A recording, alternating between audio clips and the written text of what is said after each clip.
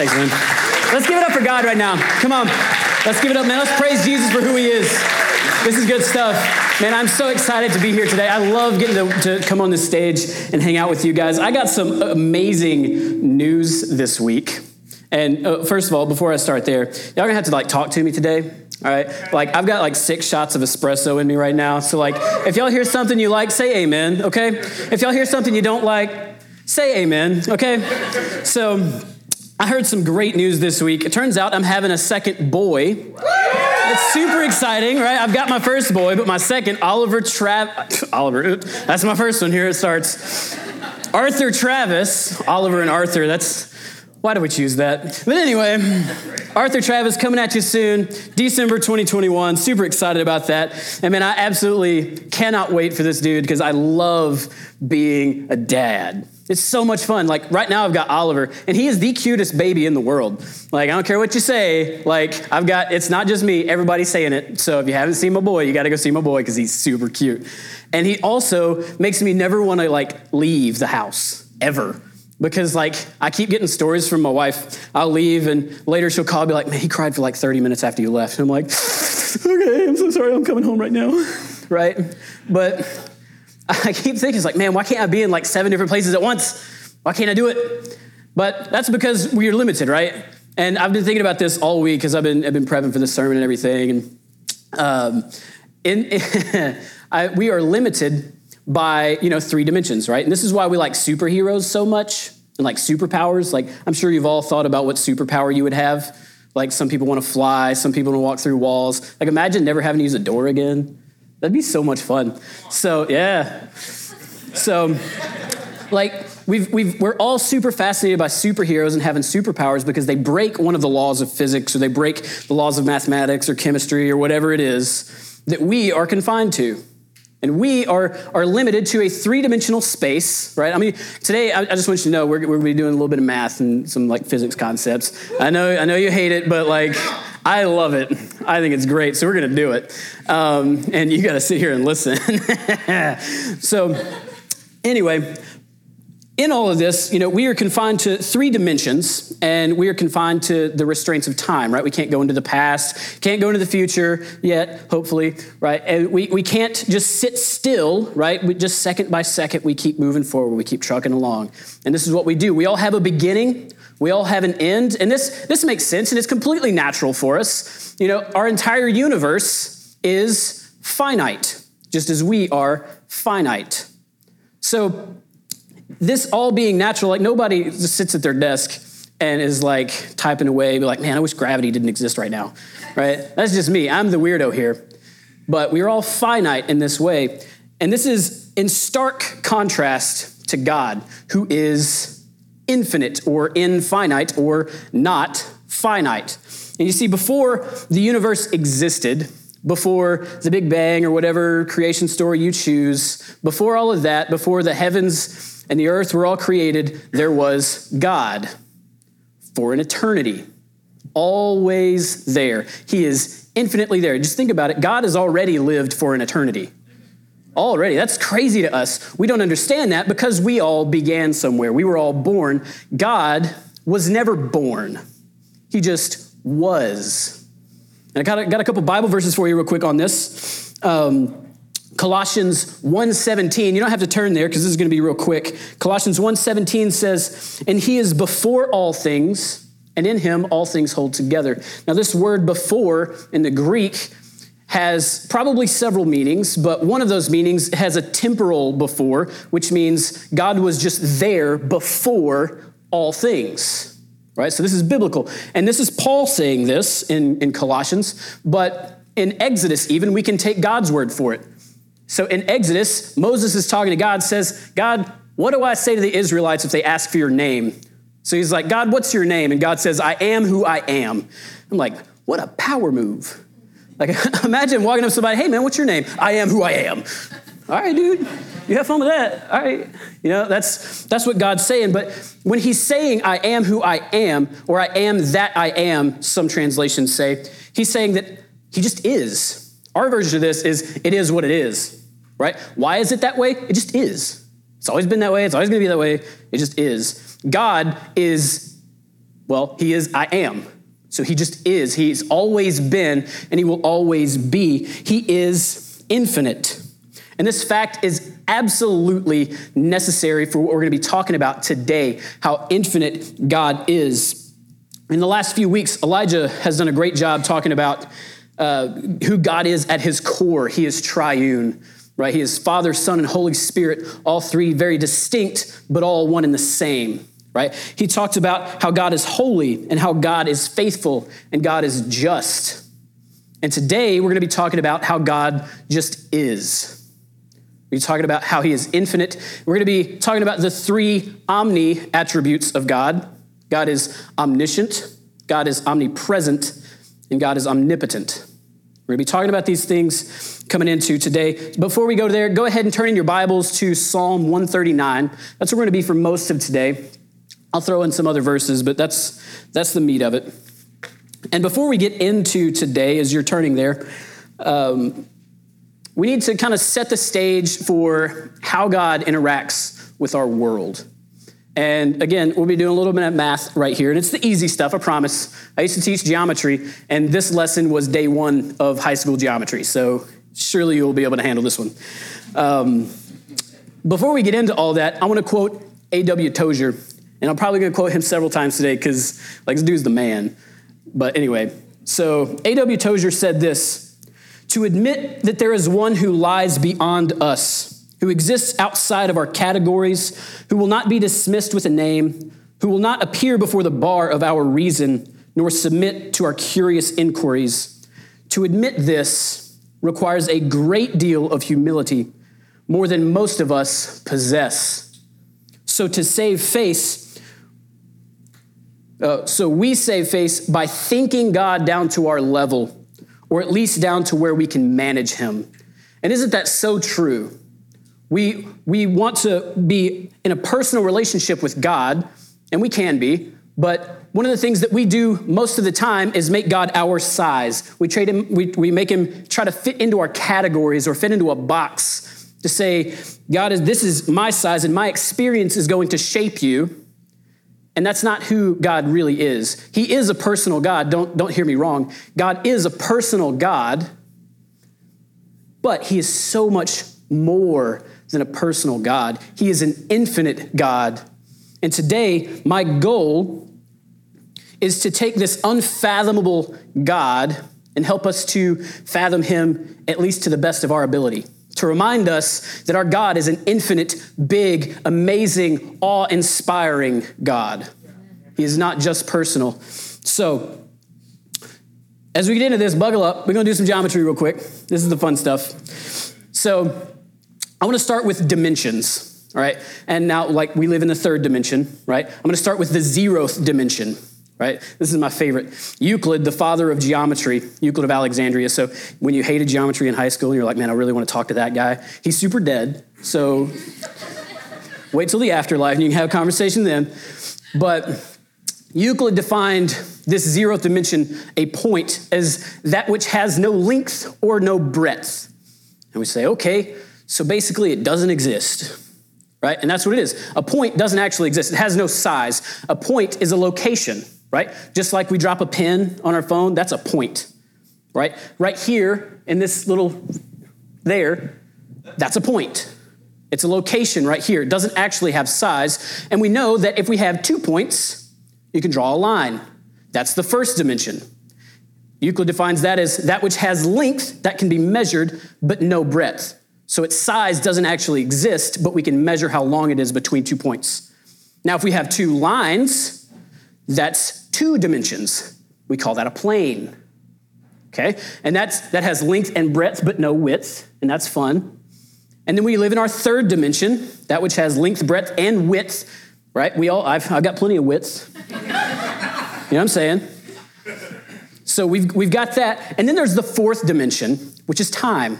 And the best way to explain time, because we understand all the other ones pretty well, how to understand that is just a book. This is the closest thing we have to a 4th dimension possible, is understanding a story. This book is Mark Twain's Adventures of Tom Sawyer. Great book, if you haven't read it. It's a classic. And the reason it kind of images or mimics the 4th dimension is because at any given point in time, I can read the beginning of the story. I can read the end of the story. I know all of the parts in the middle of the story at any time I want. So I know the whole story. I can see the whole thing play out right in front of me from beginning to end, and I can know them equally at the same time. Does that make sense? Follow me? That's the fourth dimension. So what I want to talk about, the reason I brought this up is to see how the dimensions interact with one another. You see, as we as third dimensional beings, right, we have length, width, and breadth. I said that wrong, but that's fine. We have all these things. We can interact with the lower dimensions however we want. If I wanted to create a plane, I can do that. See? Done. Right? I created a plane. If I wanted to create a first dimensional object, that's super easy. I created a line. However I want to. If I want to create another line, here's another line. Right? However I want to do it, I can do it that way. I am the creator of this world. If I wanted to create a zeroth dimension object, I'm going to try to draw these a little bit bigger so you guys in the back can see it. I can make as many of these as I want. And not only that, I can know everything about this world. I know all things in this world because I created it. I can name all of these things, right? Jack, John, Jew, Joe, Jimmy, Jackie, whatever, right? I can name all of these things. And I can know the entire history from beginning to end. I can see all things all at the same time. Do you see where I'm going here? This is how God works. God created all things, and we can't, in our third dimension, create new things. We cannot create matter. We cannot destroy matter. The only power that we have here is to manipulate matter. Right? We can build buildings, but the wood was already there. The stone was already there. Right? We can manipulate things. God can create things. Just as I created this world right here, God can create us. Now, God is so much bigger and better because these guys don't have brains, right? We do. We have feelings and all this other gushy stuff, right? But this is how God works. And he is before all things, and in him, just like I hold this together, he holds all things together. Does this make sense? Follow me? Cool. Let's jump into the first of our omni thoughts. And again, I'm going to quote A.W. Tozer because I love what he has to say here. He says this: God perfectly knows himself, and being the source and author of all things, it follows that he knows all that can be known. Just like I know all things that can be known here, God knows all things that can be known. Now, this is where it gets really cool. And this he knows instantly, and with a fullness of perfection that includes every possible item of knowledge concerning everything that exists or could have existed anywhere in the universe at any time in the past, or that may exist in the centuries or ages yet to come. And this is absolutely amazing stuff. God knows literally everything. This is the point of being omniscient, all-knowing. Just as God is completely infinite, God knows an infinite number of things. Psalm 147:5 says this: "Great is our Lord and mighty in power. His understanding has no limit." Now, I want to talk about what it means to have no limit. You guys ever thought about infinity at all? I personally have spent well over 10 years thinking about infinity, really deep diving into it. I got my degree in infinity. It was one of those kind of things. I think about it a lot. And to help you guys kind of understand infinity, I want you to imagine with me for just a second. Close your eyes and imagine this. You're standing in an abyss. There's nothing around you. You can make your abyss whatever color you want. It's yours. But you're standing in an abyss all by yourself. And there appears before you a road, a straight road going forever in one direction. And you turn around in your abyss and the road continues forever in the opposite direction. Now a car appears and you get in your car in your abyss on your road and you start driving, and your goal is to reach the end of the forever road. Now this car is magical and it can go as fast as you possibly want. If you're thinking like 200 miles an hour, you're thinking too small. I'm thinking like 100 million miles per second. Right? That's the distance to the sun in 1 second. I want to go that fast. So you're going as fast as you can in this car all the way down this straight road. And the first thought you have is, oh, I'm going to throw up. This is so fast. But then you get used to it after a couple of trillion miles, right? And you just keep going, and you're weeks and months and years into this trip, going straight forever as fast as you possibly can. And in your old gray age, things are starting to become bleak and everything looks exactly the same. You're seeing numbers that you never thought existed. And you realize after years of driving and years of going that you were no closer to infinity than the day you began. This is the infinite wisdom and knowledge of God. We could spend a lifetime knowing and getting to know God and getting to understand the complete fullness of God, and we would be no closer at the end of our life to understanding God than when we began. Now, that is not to say don't try to understand God. That's what we have the Bible for, right? The Bible explains and gives us glimpses and slices of who God is so that we can understand him, so that we can have a relationship, right? What's the point of having a God that is all-knowing? What does this mean for us? It means that God knows us. Very well, he knows us. Psalm 139, this is where we turned earlier, says this, verses 1-6. O Lord, you have searched me and known me. You know when I sit down and when I rise up. You discern my thoughts from afar. You search out my paths and my lying down and are acquainted with all my ways. Even before a word is on my tongue, behold, O Lord, you knew it altogether. And then my favorite part, you hem me in behind and before, and you lay your hand upon me. Such knowledge is too wonderful for me. It is high, I cannot attain it. And this should be a huge comfort, especially the part where in God's infinite knowledge and wisdom has his hand on us. He knows all things, and he's got us right in his hand. And it says even the hairs on our heads are numbered. God took his time creating you, knitting you together in your mother's womb, every one of you and me. And he took his time getting to know us. And not only does he know us and every thought that we have in our hearts, he sees us like no one else could possibly see us here on earth.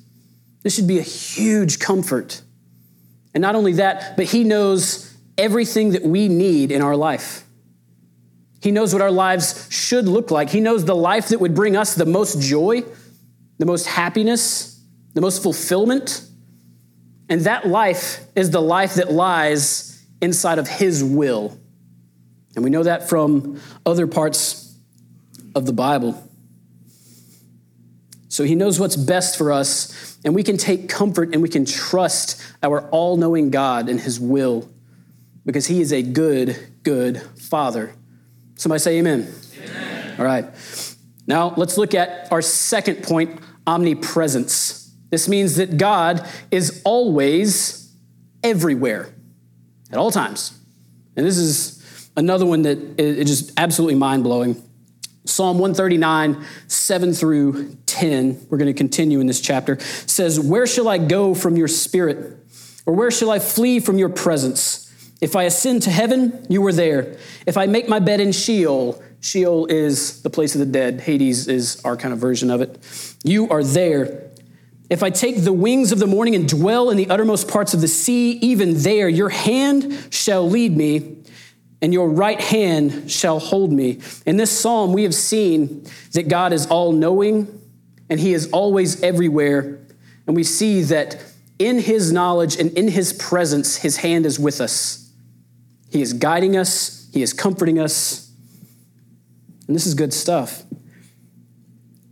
And the best way that I can explain how to understand this is to take an illustration from Elijah. A few weeks ago when he was talking about the Trinity, he walked up behind a piano over here. Maybe some of you guys remember that. And he totally quick flexed on us, but with some Chopin that he pulled out. And it wasn't one of those flex. It was more like a wink and how you doing kind of flex. You know what I'm saying? That's how it went. So he pulled out this chord, the C chord, the C major chord. It had 3 notes, 1 chord, just like the Trinity, right? 3 distinct notes, 1 chord. Now, I want to take this illustration a step further and explain how this might help us understand the presence of God. You see, as a chord rings out and we can hear it, it fills up all of the empty space in the room, right? It is as close to us as our skin. It reverberates in our ears. If it is loud enough, we can feel it in our chest. If it is quiet enough, it's no more than a whisper. And this kind of mimics the presence of God. He is always filling every space as close to us as possible. He is above and below, in front and behind. He is no further nor nearer than any of us. Okay, I need to restate that. He is no further from us than he is anybody else, and he's no nearer to us than anybody else. He is equally filling all space at all times. And Jeremiah 23, verses 23 and 24 says this, "Am I only a God nearby, declares the Lord, and not a God far away? Who can hide in secret places so that I cannot see them, declares the Lord? Do I not fill heaven and earth?" And he does.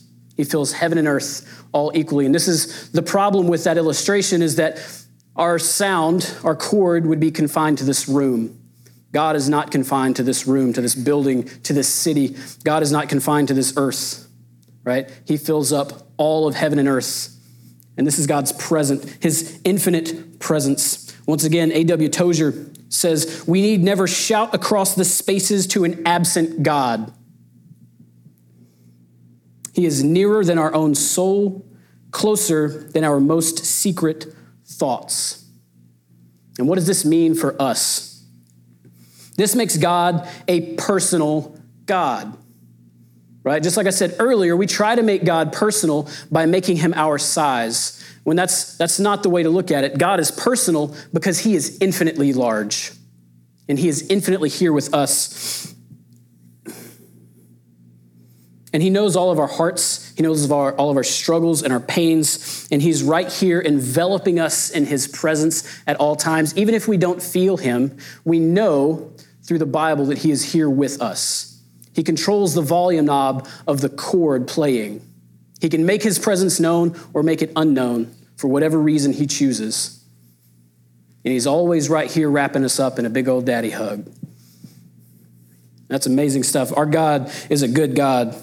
Somebody say amen. Amen. All right, let's move on to our third point. God is omnipotent. He has unlimited power. So quick recap. God is omniscient. He is all-knowing. God is omnipresent. He is always everywhere. And God is omnipotent. He is all-powerful. He has unlimited power. Now, Psalms 139, back to this, verses 13 through 16 says this, "For you have formed my inward parts. You knitted me together in my mother's womb. I praise you, for I am fearfully and wonderfully made. Wonderful are your works. My soul knows it very well. My frame was not hidden from you when I was being made in secret, intricately woven in the depths of the earth. Your eyes saw my unformed substance. In your book were written, every one of them, the days that were formed for me, when as yet there was none of them."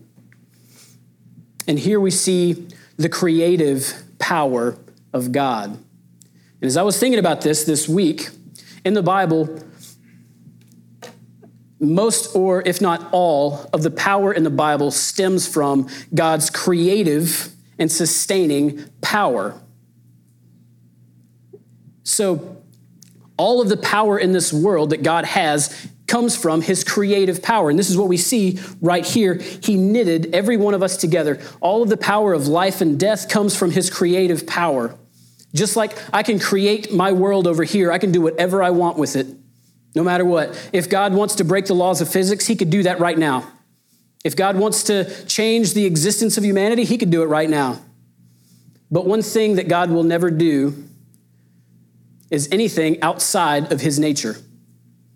Now, it would be terrifying to know that there is a God that exists, that is all-knowing, is always watching you, and has all of the power of life and death in his hands, if he weren't loving and merciful and gracious and kind and faithful and holy.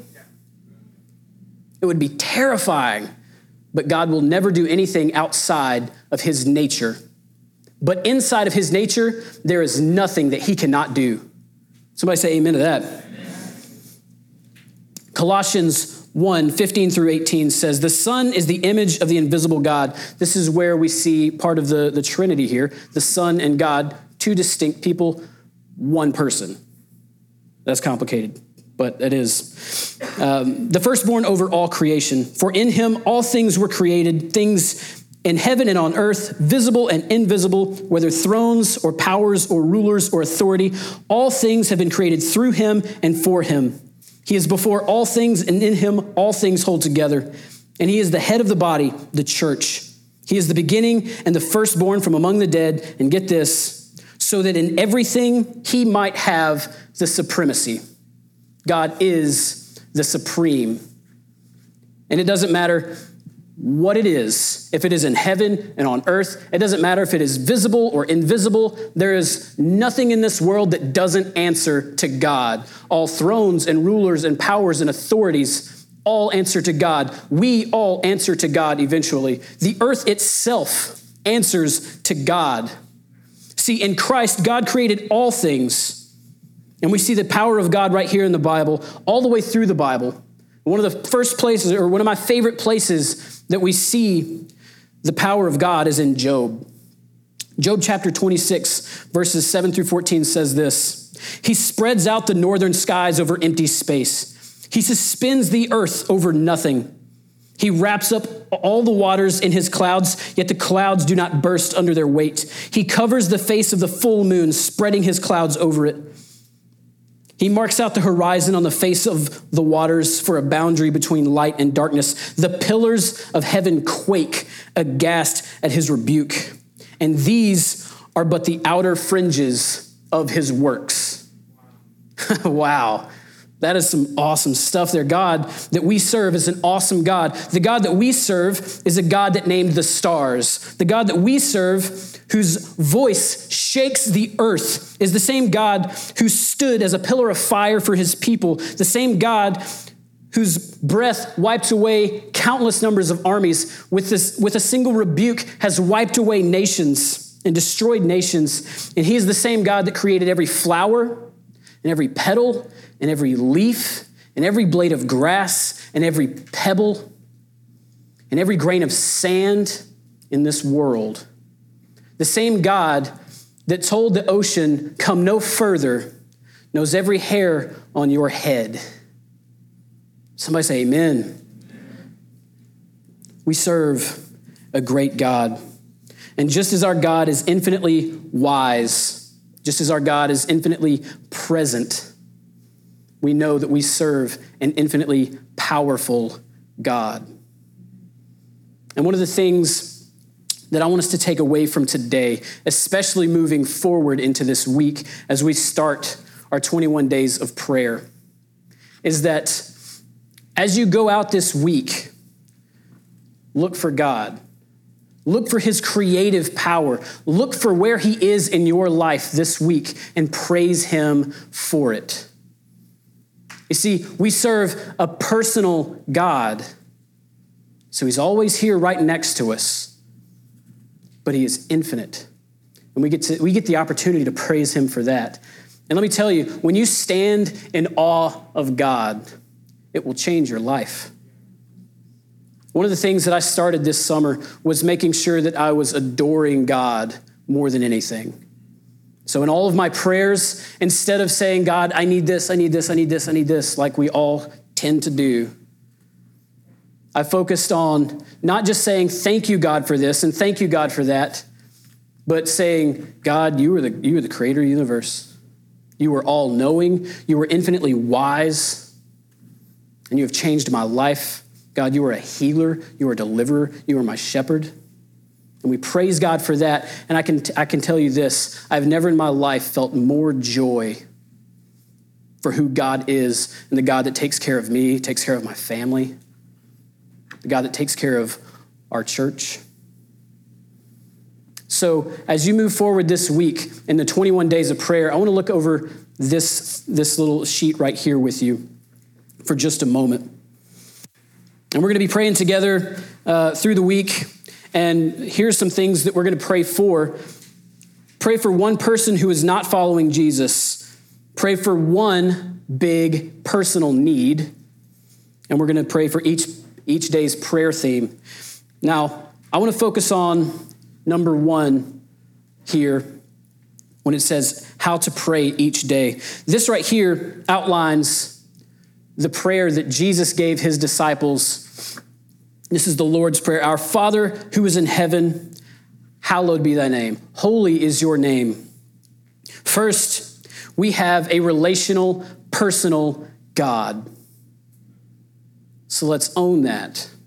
We get to come with boldness to our God because he is personal and he knows us.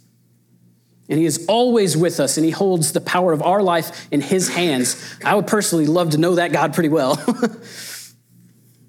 And the second one, worship his name. This is the one you should spend most of your time on this week and next week and the next. Spend your time adoring God. Spend your time saying, God, you are amazing. And then you can move on and say, your kingdom come and your will be done. Because God can do that because he has all the power. And you can depend on him for everything. Give us today our daily bread. Lead us not into temptation and deliver us from evil. As we go into prayer today, we're about to go into prayer. Think about that and spend some time praising God for who he is. Know that he is all-knowing. And because he is all-knowing, he knows us and he knows what is good for us. Spend some time knowing that he is present with us no matter how we feel about it. He is there. And know that he is all-powerful. He has the power of all of our life in his hand. In all of this world, he can do anything that he wants. So let's praise God together.